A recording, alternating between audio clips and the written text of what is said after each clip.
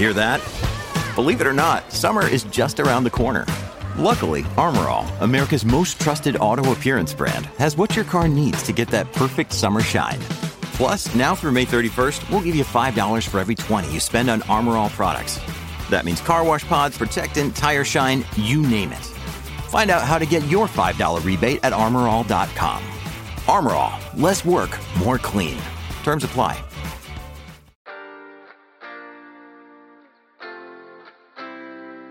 Up next on Inside the SCCA, car culture versus car competitor.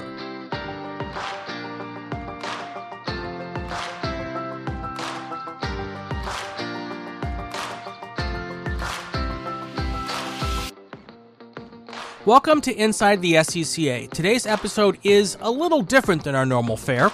I was fortunate to be asked to host 3 sessions in this year's SCCA National Convention, and I'm very happy to be able to share them with you. Here is one of those sessions. This is SCCA Connect 2022, the club's second virtual convention. This session is Car Culture versus Car Competitors, presented by the Inside the SCCA podcast. I'm Brian Belansky, host of Inside the SCCA, and I'm really excited that I was asked to lend my thoughts to a couple of panel discussions. This is the first of those discussions. Before we get started, I was able to go through the list of people who have entered or registered for the convention, and I went page after page after page, saw a lot of names that I recognized, many old friends, some new friends I've made since I started the podcast, also some folks I looked up to. I look up to, literally, I would go to the results on the weekend, and I'd see my name, and then I would look up and see all these other people above me on the qualifying or the race results. So literally people I've looked up to for years. I'm just looking forward to this discussion. It's going to be a lot of fun. Let's get to why we're here. Joining me this evening, Mike Cobb. He's the president of the SCCA. Before taking the job of leading the club's national staff in Topeka, he was the chief marketing officer at Gold's Gym. He was also on the marketing teams of Pizza Hut, Burger King, Pepsi, and a bunch of other big brands that you would know. He began his career racing, winning a Texas Soapbox Derby event. And then he competed at the Soapbox Derby Nationals. That's beyond cool. From there, he won the Texas Region Autocross Novice of the Year Award, and he competed at the SCCA Tire Rack Solo Nationals. We're also fortunate to have with us McKeel Haggerty. McKeel is the CEO of Haggerty Insurance, a company started by his parents. Haggerty is the world's largest provider of specialty insurance for car collector enthusiasts. The company also provides insurance for track events for that many of our members participate in. This is one of my favorite stories. McKeel's first car, a 67 Porsche 911S that he bought when he was 13 years old, and he restored it himself.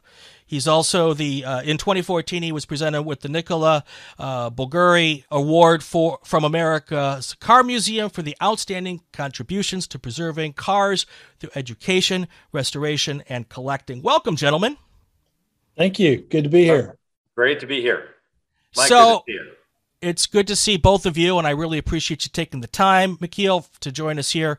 So this whole thing, the premise of this session is car culture versus car competitor, almost as if they're different things, and I don't think they are. I wanted to kind of get your thoughts, both of you, on whether or not car culture people and car competitors are different types of people.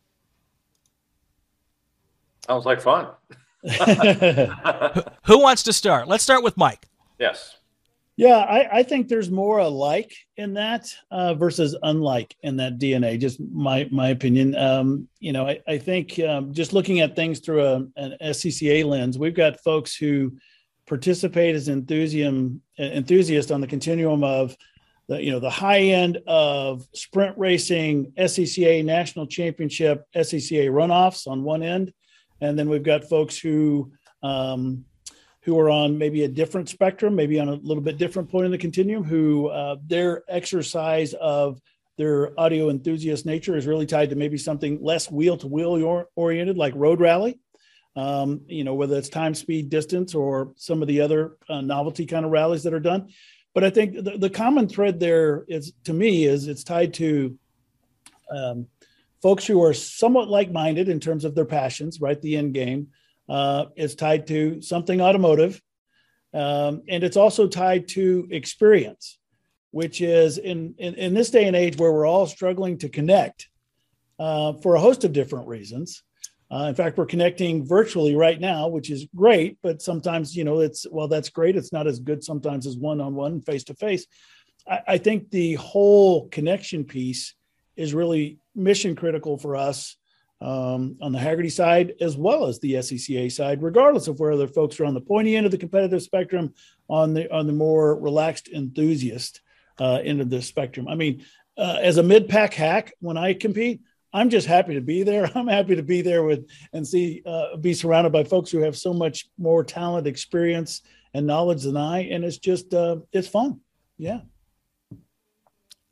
Yeah. So Mike, as always, is, incredibly eloquent. He lives this life each and every day. And I do too. And the other side of it. And I think that it's, whether you express it as a continuum or just different maybe dimensions of how people think about their automotive world, they're absolutely connected. And you think of someone who has never set foot on a racetrack, but they own a number of race cars, or you think of somebody who would never compete in any way with their hands on a steering wheel, and yet their heroes are some of the greatest drivers of all time. They're absolutely connected. Remember that the cool thing about the car world is it's this connection between a human being and a machine. And whether it's ultimate fastest time around a lap or to beat someone else, or whether it's just, playing up in some of those other dimensions, they're absolutely connected. It's not for everyone. Racing, and I'm sure we're going to get into it further, is really intimidating to some, but so is collecting. I mean, so is swinging your hand around in an auction if there's a lot of money at stake. Like, it requires expertise, and there's a whole ecosystem that surrounds it, but they're absolutely connected. And, we don't need to put them in two completely different camps. So for many, many years, the SCCA was mostly about competition, whether it be road racing, whether it be autocross, whether it be rally. And in the last decade, maybe 15 years, there's been more of a shift, not even a shift, but an openness in the club to bring on some of these more experiential type things. Absolutely. And that's kind of where I kind of felt the Haggerty SCCA connection came together. And I'm always trying to find out how we can learn from people who are in other parts of the industry. So I guess my question would be, McKeel, what are the things that you've learned through your stuff with the car collectors that we can take advantage of and learn from with our groups of people? Well, first, a lot of collectors are racers, and a lot of racers have cars that they drive and on public roads to go get ice cream or to express themselves. So again, kind of in the vein of that being a continuum. I mean, I think one of the really obvious things that I'm seeing, and I know Mike and everybody in the SCCA is seeing, is that we're in a golden age of modern car performance. And if you don't see it, it's very different. You go back just a couple of decades ago to prepare a car to go out and race or to do a track day or whatever, it was a much more serious affair. Well, you can take a brand new Hyundai right off of a lot, and you could wax my 67 911S, which I still own, by the way. I still have that car. And like, no problem. Right. Hyundai, Kia, you name it. Pick whatever car you think. Like, the braking is good. They're safe. They've got a lot of performance. Their transmissions are fantastic. Like, you need zero prep whatsoever. I mean, you might need to think for 1 second what kind of tires it has on it. But we live in this golden age of performance. And I'm talking about kind of just entry-level cars. Mm-hmm. Well, now pick a new Corvette, or pick an MX-5, or pick whatever, a Camaro, a Porsche, any Porsche, whether it's an SUV or not. I mean, those would have been seriously competent race cars not that long ago. And there is not a public road that you can test them in any way, safely, legally, anything. So, the old days of people doing road tests, journalists doing road tests and doing all sorts of crazy stuff on public roads. No, you have to go into a track environment. And then hopefully you have elevated skills. You're willing to go to driving schools. You're willing to take instruction. So what I see is actually this, maybe a new golden age, where you could take a regular everyday car, you can go out there and really experience the more of a limit of performance, but you do it in a safe environment, which is in a track, maybe with instruction, with all the stuff that the SCCA champions. And that's why we wanted to get involved, because we were seeing this kind of it's a new era. fewer people maybe racing in the way that they used to or think about racing, but a lot of people still interested in performance. And what did COVID teach us? And that is that people are making choices about how they really want to spend time. Really want to spend time, not sitting in traffic, not sitting in an office, whether they go camping or fishing or whatever. We know the car people out there want to go spend time in cars. And hopefully that means on a cool track or at a great track event somewhere. They also are deciding who they want to spend time with. And they want to spend time with like-minded people doing like-minded things. And that is, again, where the car enthusiast car people get together, whether it be at a Buttonwillow or Road America or wherever, or at a Concours car show. Mm-hmm. So I love that idea.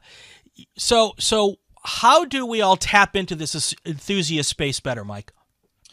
Well, I think a lot of it's tied to lowering access barriers, or at least that's kind of what we're trying to do. I mean, I'll give you're probably pretty fluent with this already, but the whole Track Night in America program was really about lowering the barrier for access, getting enthusiasts who just maybe they have, to McKeel's point, maybe they have a Hyundai, maybe they have a Kia, maybe they have a Lexus, maybe they have a Corvette. It doesn't matter what they have. I just showed a picture in my general session of a Track Night in America where we've got a Honda Ridgeline in front of a Corvette C7. I'm sure the Corvette driver wasn't real happy with that, but I'm happy with that. Well, why are you happy with that, Mike? Because it's creating access for people. It's not, there are spaces in the SCCA where if you don't have the right car, you don't have the right skill set, you don't have the right pedigree, then you'll be like Mike Cobb and you'll be DFL, right? But there are places where folks with just zero experience can play and learn and grow and connect with fellow enthusiasts. And there are places that are a little bit more, dare I say the word, more aggressive or more competitive than that, if that's where you want to go with it. And I think, one of the cool things about Track Night for us, we just hit midsummer last year, we hit our 50,000th participant. Wow. So it kind of tells me a little bit about the efficacy of a program. If you go from 0 to 50,000 participants in less than 5 years, there's something going on inside that's attractive to folks. And by the way, through that, we found that 2/3 of the folks who were participating in Track Night weren't traditional SCCA suspect or prospect, right? We actually did something that was actually, almost something we'd never done before. We actually allowed people who weren't members to come play with us. There you go. And people said, well, that's not what we should do. And it's exactly what we should do. We need to have more outreach, more access, lower the barriers of entry. And then when we get those folks there, just give them the best experience that we can provide them. And it really is about, to me, meeting people where they are. I mean, having driver coaches, when you go to a Track Night, for example, you're not classed by car, you're classed by your experience level. Are you a novice? Are you, a competitor? I mean, where are you in that continuum of experience? And so for me, I just run novice or intermediate. Why? I don't want to be a hazard on the track. I also don't want to be a liability to the Sports Car Club of America and be front page news. And selfishly, I love the coaches. The coaches, I can connect and relate to a coach who's talking to me more in a non-late tail breaking kind of vernacular than someone who is. I mean, that's for somebody who's more accomplished than I am in a car. And so I think is that the only answer? No, it's not the only answer, but I think it's part of the answer through programs is to really open it up, know who your audience is, and adjust your experience to your audience. And just giving folks a place there's folks who want to recreate and there's folks who want to compete. And we can't be all things to all people, but we need to be intentional in program design and execution, knowing that there's a difference. Well, and I love your language around lowering the barriers to entry. And that's what, I think we're trying to be all about everything that we're doing at Hagerty, which is no one should be intimidated by any car ever, but recognize that when certain cars or certain circumstances demand your respect. I think there's so much about, especially serious wheel-to-wheel racing at the top level, like the runoffs, or certainly in professional racing. And then you look at the performance capability of a modern sports car off the showroom floor. There's actually a very well-known collector who does a lot of racing and done it at all levels, who said to me, he said, look, the performance envelope of a modern like Corvette or Turbo S or Porsche GT3 or McLaren or something, it's so far out there, so far beyond the capability of the average, even really good driver to get it to its edge. Just remember, that's kind of intimidating to a lot of people, and just have some compassion and recognize you need to lower the barrier to entry. And I think you guys, we're collectively coming up with some great ways to bring people in that they have fun. Sometimes I think we need to take more of the approach culturally like they do in the UK, which is like everyday people will go out in their Volvo and do a race on a Saturday, slap a number on the side and they'll go do a race. It's just kind of, it was just a good Saturday. Why not? Right. Yeah, right. Absolutely. From the chat, Kevin Carter said, bring them in, treat them fantastic, and they will come back. Which That's is, right. Preach it. Amen. Absolutely. Absolutely. If you have any questions, put them in the chat. We'll get to a couple of them as we go along here. So I also think what's interesting about tying the two together, and maybe this has been part of why Track Night has gotten to 50,000 participants and other things, is now there is an opportunity for people to protect their investment and go and do these things. Mm-hmm. So, and this is, I don't know how long Hagerty's been doing this with the SCCA, but what was your light bulb moment that said, let's try to figure out a way to do this so that people can take their Hyundai or their, XJ Jag and do a track event?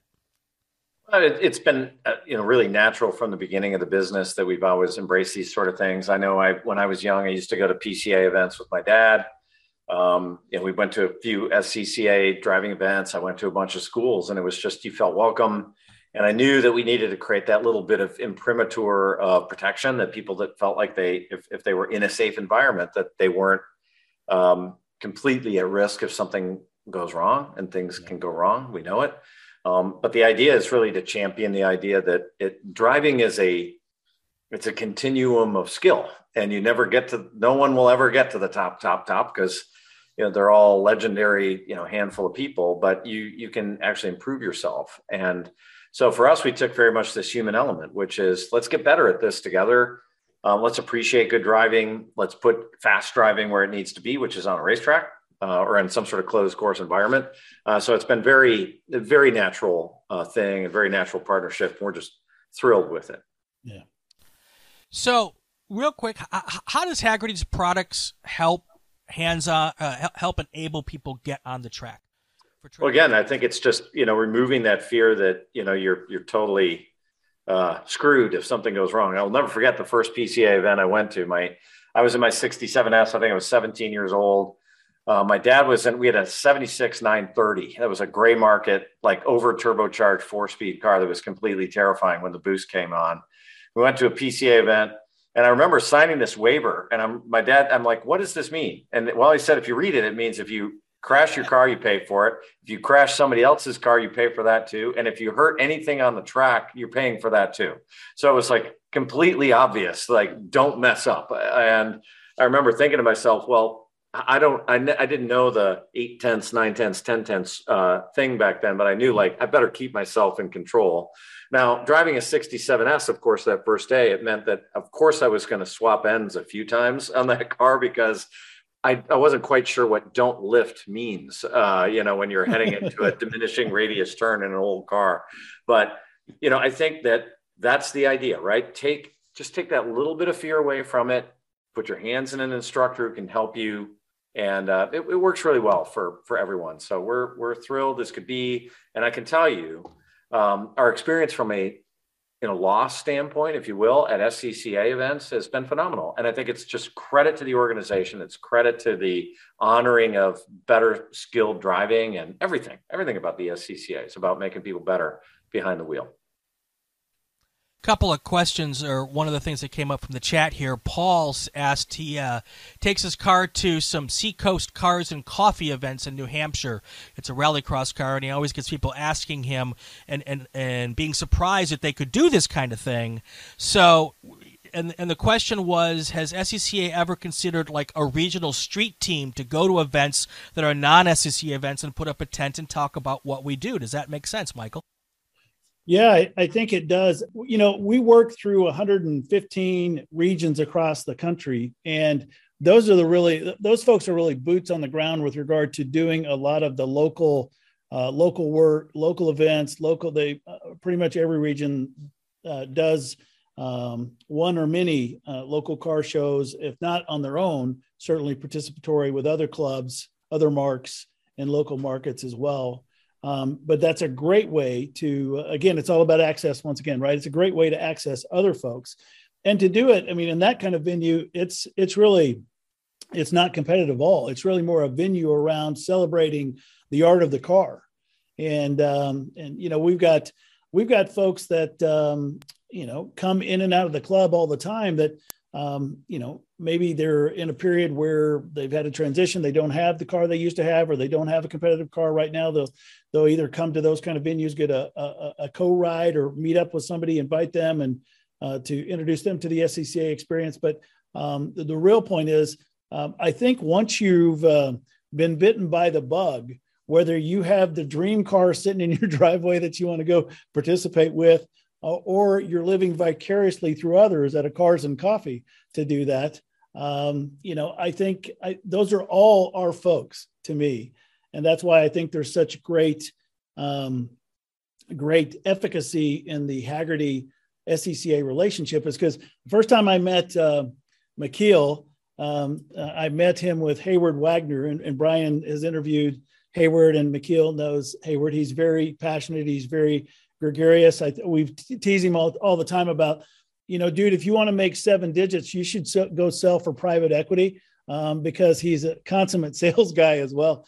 And be careful how you say that. I just want to Hayward, hey buddy. Yeah. There you go. But anyway, I mean, Hayward, I don't know if McKeel knows this, but you know, I was ready to do a deal. I was ready to close a deal with McKeel. He had me at hello, and Hayward was saying, you know, kicking me under the table, saying, no, we need to, you know, slow your roll. We've got to get, you know, we've got to talk about what we want to do and in terms and all this stuff. I'm like, man, we're connected at the DNA level right out of the gate. Let's go. So, you know, sometimes in life, it's rare, but sometimes you find partners who have that kind of union and intersection of what their purpose is and what they're about, and, you know, their why, if you will. And I think there's a lot of shared overlap between us, and it just makes a lot of things happen pretty naturally. So I have a challenge. Well, I have a challenge. You tell me if you think I'm crazy here. What if, you know, and I get it, for a serious racer who wants to be spending their Saturday on a track somewhere, getting faster or racing somebody.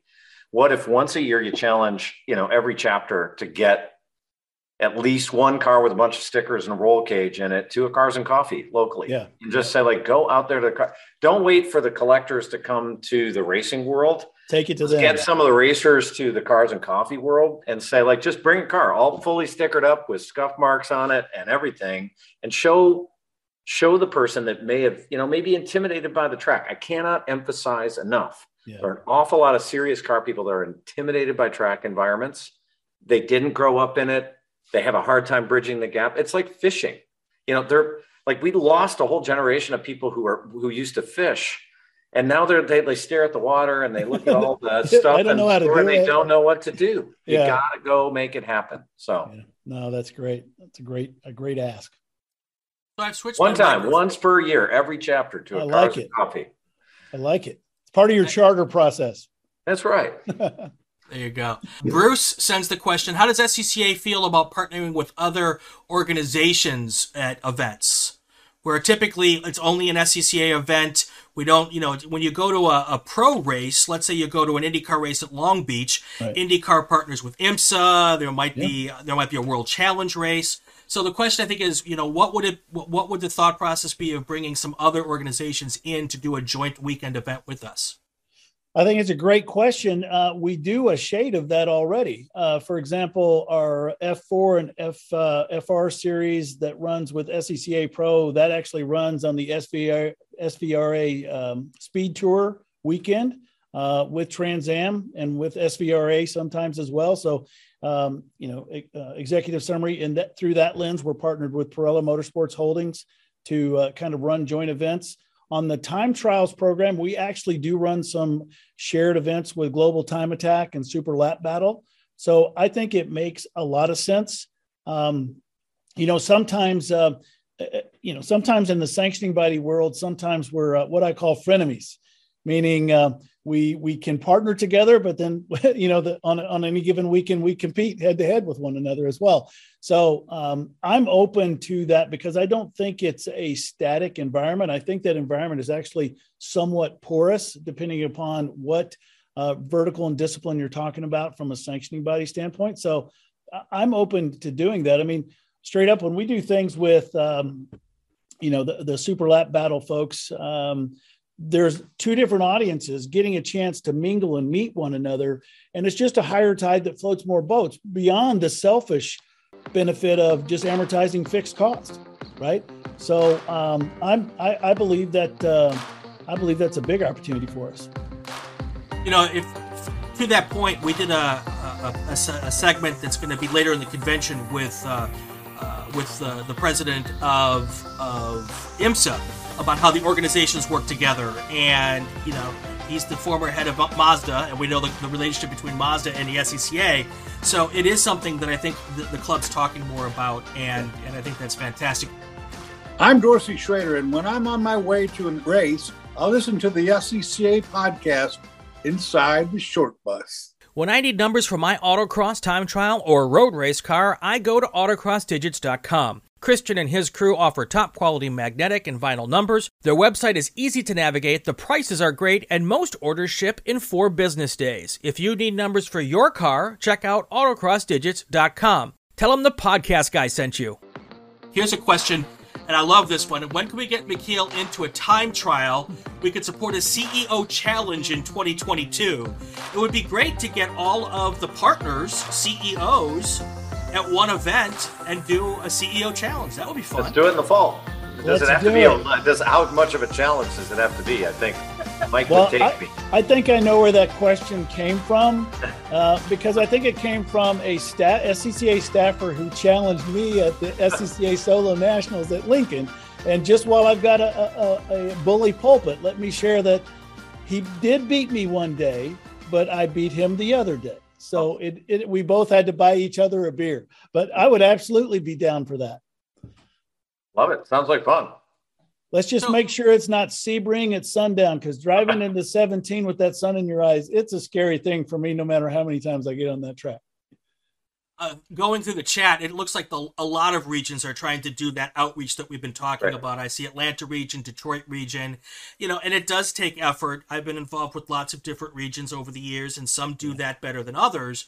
But it really, I think, does help a lot. And here's the question I have, and this is interesting for you, McKeel, because I'm going to guess that a lot of your collector car enthusiasts might be a little of the older set. And we're trying to attract some of the younger set because there is the graying of the club. What is the social media presence of like a Haggerty or through the collector car set? And I feel like that's a place where the club could really spend some more time and some efforts to bring in some folks in that area as well. Well, more than a quarter, we're a public company now. So everything I'm saying is like out there is we had almost 250,000 new members join us this year. And more than 50% of them were born after 1965, which makes them millennials or makes them Gen Xers or younger. So I'm an older Gen Xer right on the cusp at 54 now this year. So the generation is actually turning over. A big part of what's a challenge for the next gen to get into the car world has been economic. All of the statistics around the young people not liking cars, you had 2 headwinds that they were facing. One is, pre-COVID, people were moving to cities. Young people leave college. They don't go to the country to find themselves like I did. You don't go to a misty mountaintop. You go to a city to find yourself. So urbanization was a real thing. People were moving to cities. You live in Manhattan. It's the last place you want to be driving a car, right? The other thing is economic. post-economic crisis, young people were moving home with their parents. It was tough to afford anything, let alone an extra car, let alone a fun car. But, fast forward a decade and, the oldest millennials are turning 40, they're making real money. They have kids growing up, that sort of thing, and they're buying cars. They really are, but they're buying newer cars. They're buying some of these, later model sports and performance cars, and that's the next gen. So yes, there's absolutely was an older generation of collector. We love them. Hope they live forever. But the next gen is coming on, and they're just interested in a slightly different set of types of vehicles. And it, broadly speaking, again, sports cars or SUVs. So, the off-road crowd it's seeing also a new renewal. And, I think actually a big on-ramp for people interested in track driving is that, so many of these off-road vehicles, call them the side-by-sides, call them whatever, they give you a performance track-like driving experience, but that you can just go out on state land or wherever and go have a great time. And I think what you got to do is think about these bridges. What are the bridges to bring people into, the type of thing? I have one of those. I have a Polaris Razor, and it's, 120 horsepower. It goes like crazy. It's so much fun. You fling it into a corner and you feel like an absolute hero. What we got to do is say, like, okay, let's translate that into a MX-5. Let's put you on a track and let's show you how to carry momentum through a corner. And I think that's our world. And it's actually the bridges. The bridges will build themselves. You just have to be open to using different language, different types of vehicles, and bring them in. And just, again, my overall caveat to the whole group is the core world of the SCCA, and especially, kind of wheel-to-wheel racing, is just intimidating to people. And let's lower the barrier to entry. Let's make it fun. You mentioned intimidating several times, and I just had a question in the chat, which I think is really an interesting idea, is for those who might be intimidated by going to a track and get on the track, the club has lots of volunteer opportunities to be at the racetrack and be involved with the cars. How do we attract these enthusiasts who might be intimidated into the idea that they can come and work at an event, volunteer, and then maybe they'll realize that or the intimidation factor will go down a little bit? Well, bring a friend, right? I'm sure that absolutely. You guys know it. I mean, bring a friend, volunteer, think about standing behind somebody who's working a corner. Let's be totally honest. The secret sauce, the amazing underbelly of the SCCA is that you've trained the best corner workers, you've trained the best starters, you've trained the best volunteers. I couldn't even believe it going to the runoffs a couple of years, with Michael here, and we worked a corner together.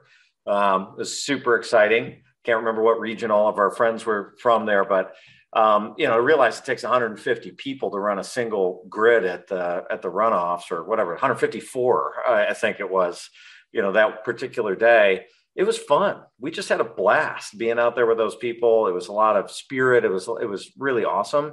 So, my thing always, whether you're going to a car show, whether you're going to a car race, whether you're going to whatever, is bring a friend and bring kids, because you never know which kid is going to be, is going to get that, little bite, that little, trigger.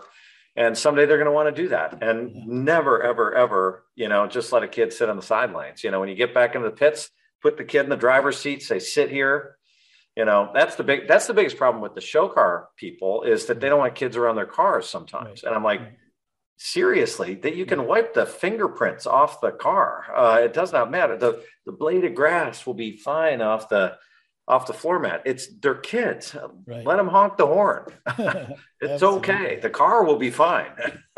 Absolutely. Well, Brian, let me build on that, if I may. You mentioned the president of IMSA, John Doonan. John's a longtime SCCA member, and he's just a world-class guy, period. But we entered into a partnership relationship with IMSA a couple of years ago with the specific purpose of trying to create the next generation of workers. I mean, yes, would we love to have the next generation of drivers? Absolutely. But really, the SCCA care and feeds and supports not only IMSA, but NASCAR, IndyCar, every FIA national championships when they come to North America, whether that's Formula E, whether it's F1, it doesn't matter.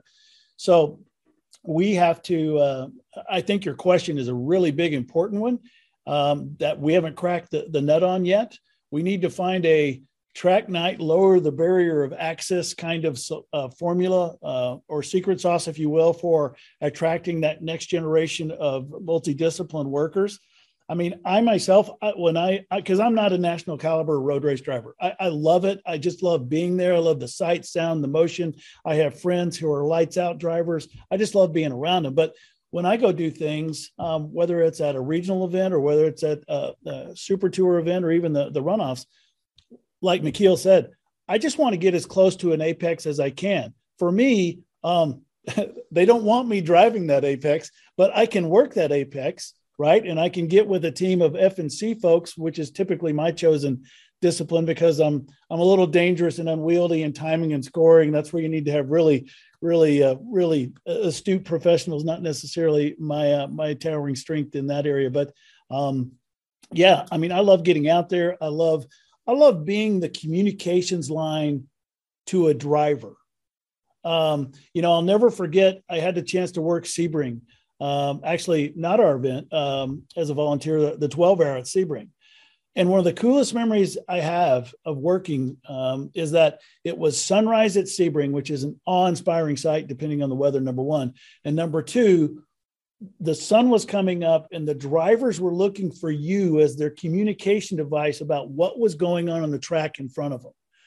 And I don't know, that might not float anybody's boat but mine, but I think there's more people out there who might think, or say, well, to McKeel's point, man, that is competitive. That's probably way above my pay grade, but there's something attractive about that experience that I'd like to sink my teeth into a little bit deeper. And we've got to find a way to access those folks who want to be on the other side of the fence, whether it's in grid, whether it's in timing and scoring, whether it's working F&C. We got to find the next generation of workers, just like we got to find the next generation of drivers. So excellent challenge. And I've got to shake my friend, Mr. Doonan, upside down for some additional program support, because just like you were saying, hey, use those local cars and coffees as a recruiting tool for the club, which we absolutely should. I want to use every IMSA event as a recruiting tool for the club and for workers. Well, let's build on it for 1 second, though. I mean, one of the biggest on-ramps for younger people to get involved with racing at all is going to be through some video gaming platform. And I think that, I think every region probably should be doing some, youth programs with kids and console, whether it's, you don't have to do big simulators, just go buy, whether you like, I'm a Gran Turismo fan, whether you like Forza, whatever, and just make it fun, make it accessible and lower the bar to entry. I mean, if for point of reference, both of those racing platforms have more than 10 million people on them globally. Yeah. Okay. Absolutely. That is actually where young people are learning more about cars, whether they're vintage or newer or fantasy cars that don't exist. And we shouldn't put them in some other category. It's just a path. It is an on-ramp to entry, and, probably honoring that. If you're a business person, put one of those things in your lunchroom, let people use them around the car world.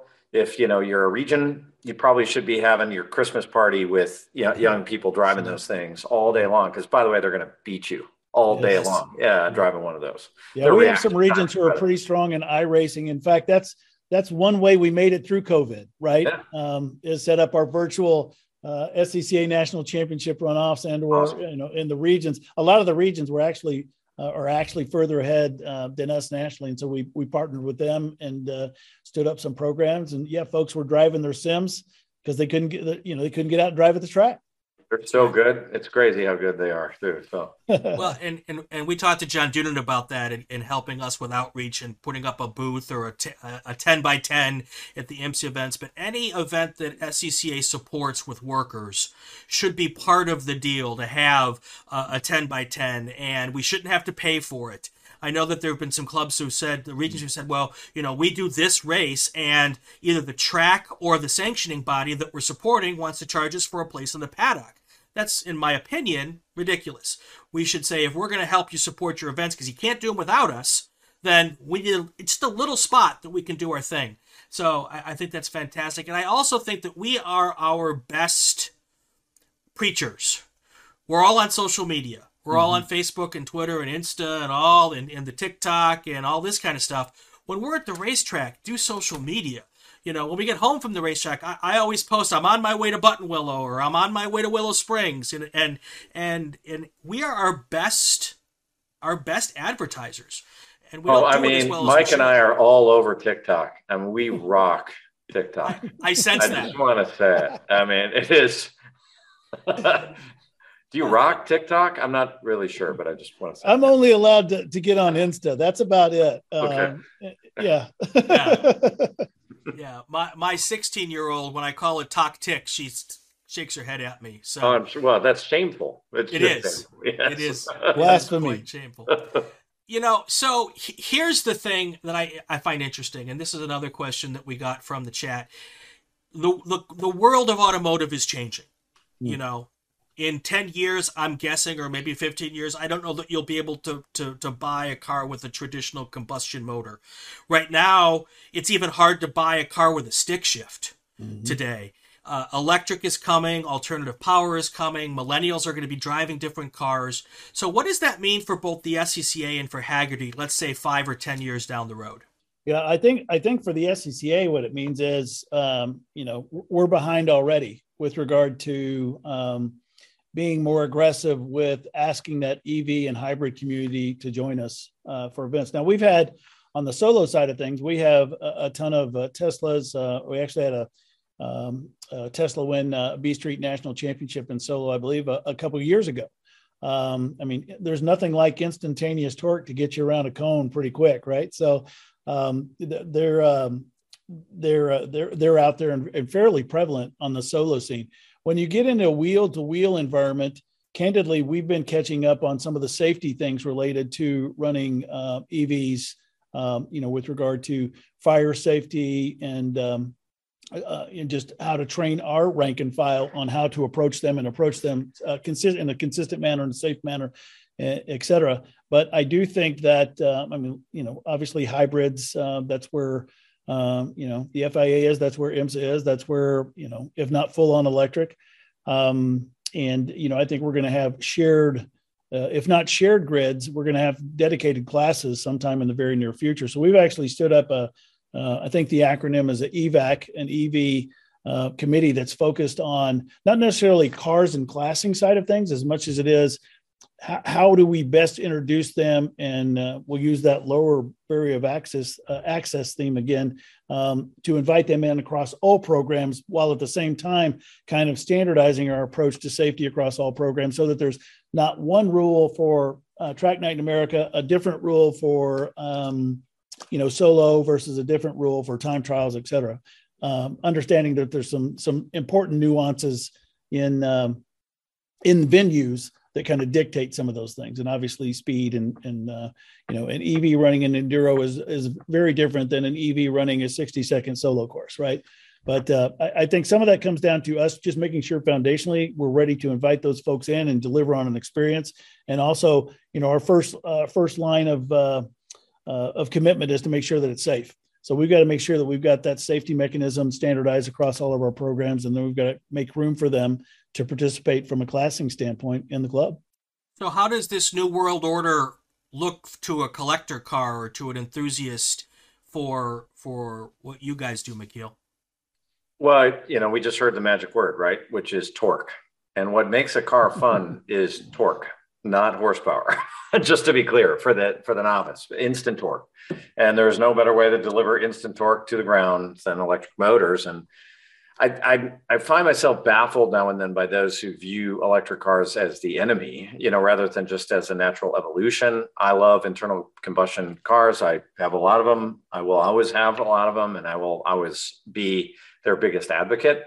But we've also repowered cars for years, and this whole idea that they're somehow different, when people made a small block, a big block, or turbocharged a car, did anything. I mean, what honestly, really, what's the difference? If the object is to create more performance, ultimately in our time, in our living time, the fastest cars are all going to be EVs, and we'll figure out the safety stuff. But, alcohol dragsters are terrifying, if you want to be around something really scary. So it's, I think already, it's just living proof that there are certain sorts of driving challenges that have already been proven. No internal combustion car will ever come close to an EV. You think of a Pikes Peak already, storied historic event. Yeah. Nothing will ever, it will never even come close. And even if one comes close, a faster electric car will take it.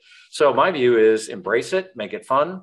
My whole thing is like, I just don't like boring cars. And I think one of the early things that offended a lot of people was not so much whether a car was electric, is you'd see cars like those prototype Google self-driving things out there, and they're this hideous looking jelly bean, driving around Palo Alto.